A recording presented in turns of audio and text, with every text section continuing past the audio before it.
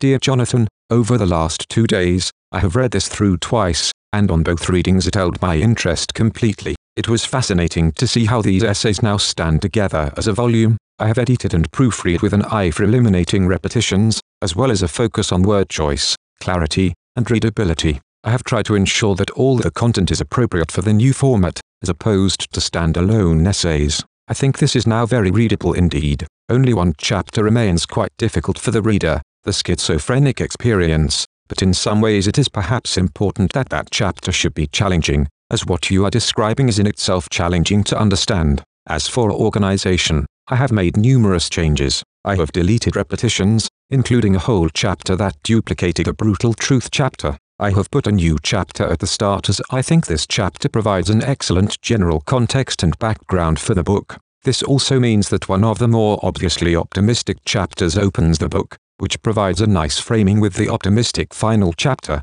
I have also added a title for a smaller unnamed chapter that seemed to need one. I have moved the addiction chapter to later in the volume as it seemed slightly off the main topic and works better later. See also comments throughout on these changes. I think that you now need to write an introduction. This can be brief, perhaps simply stating that you have been involved in online writing about mental health and that this is a collection of selected essays. I will happily review an introduction if you want to send that in as a separate order. In terms of what you might want to do with this, I think that self-publishing, perhaps on Amazon, might be a good option. You have an extensive social media following, so you could direct people to the book through that, and I suspect it could find quite a readership among readers going through this themselves. It will also be of interest to those who are trying to understand better what friends and loved ones are going through. Certainly, I feel that I have learned an enormous amount myself and feel enriched by what I have read. If you want to send this to a publisher, please find attached a query letter.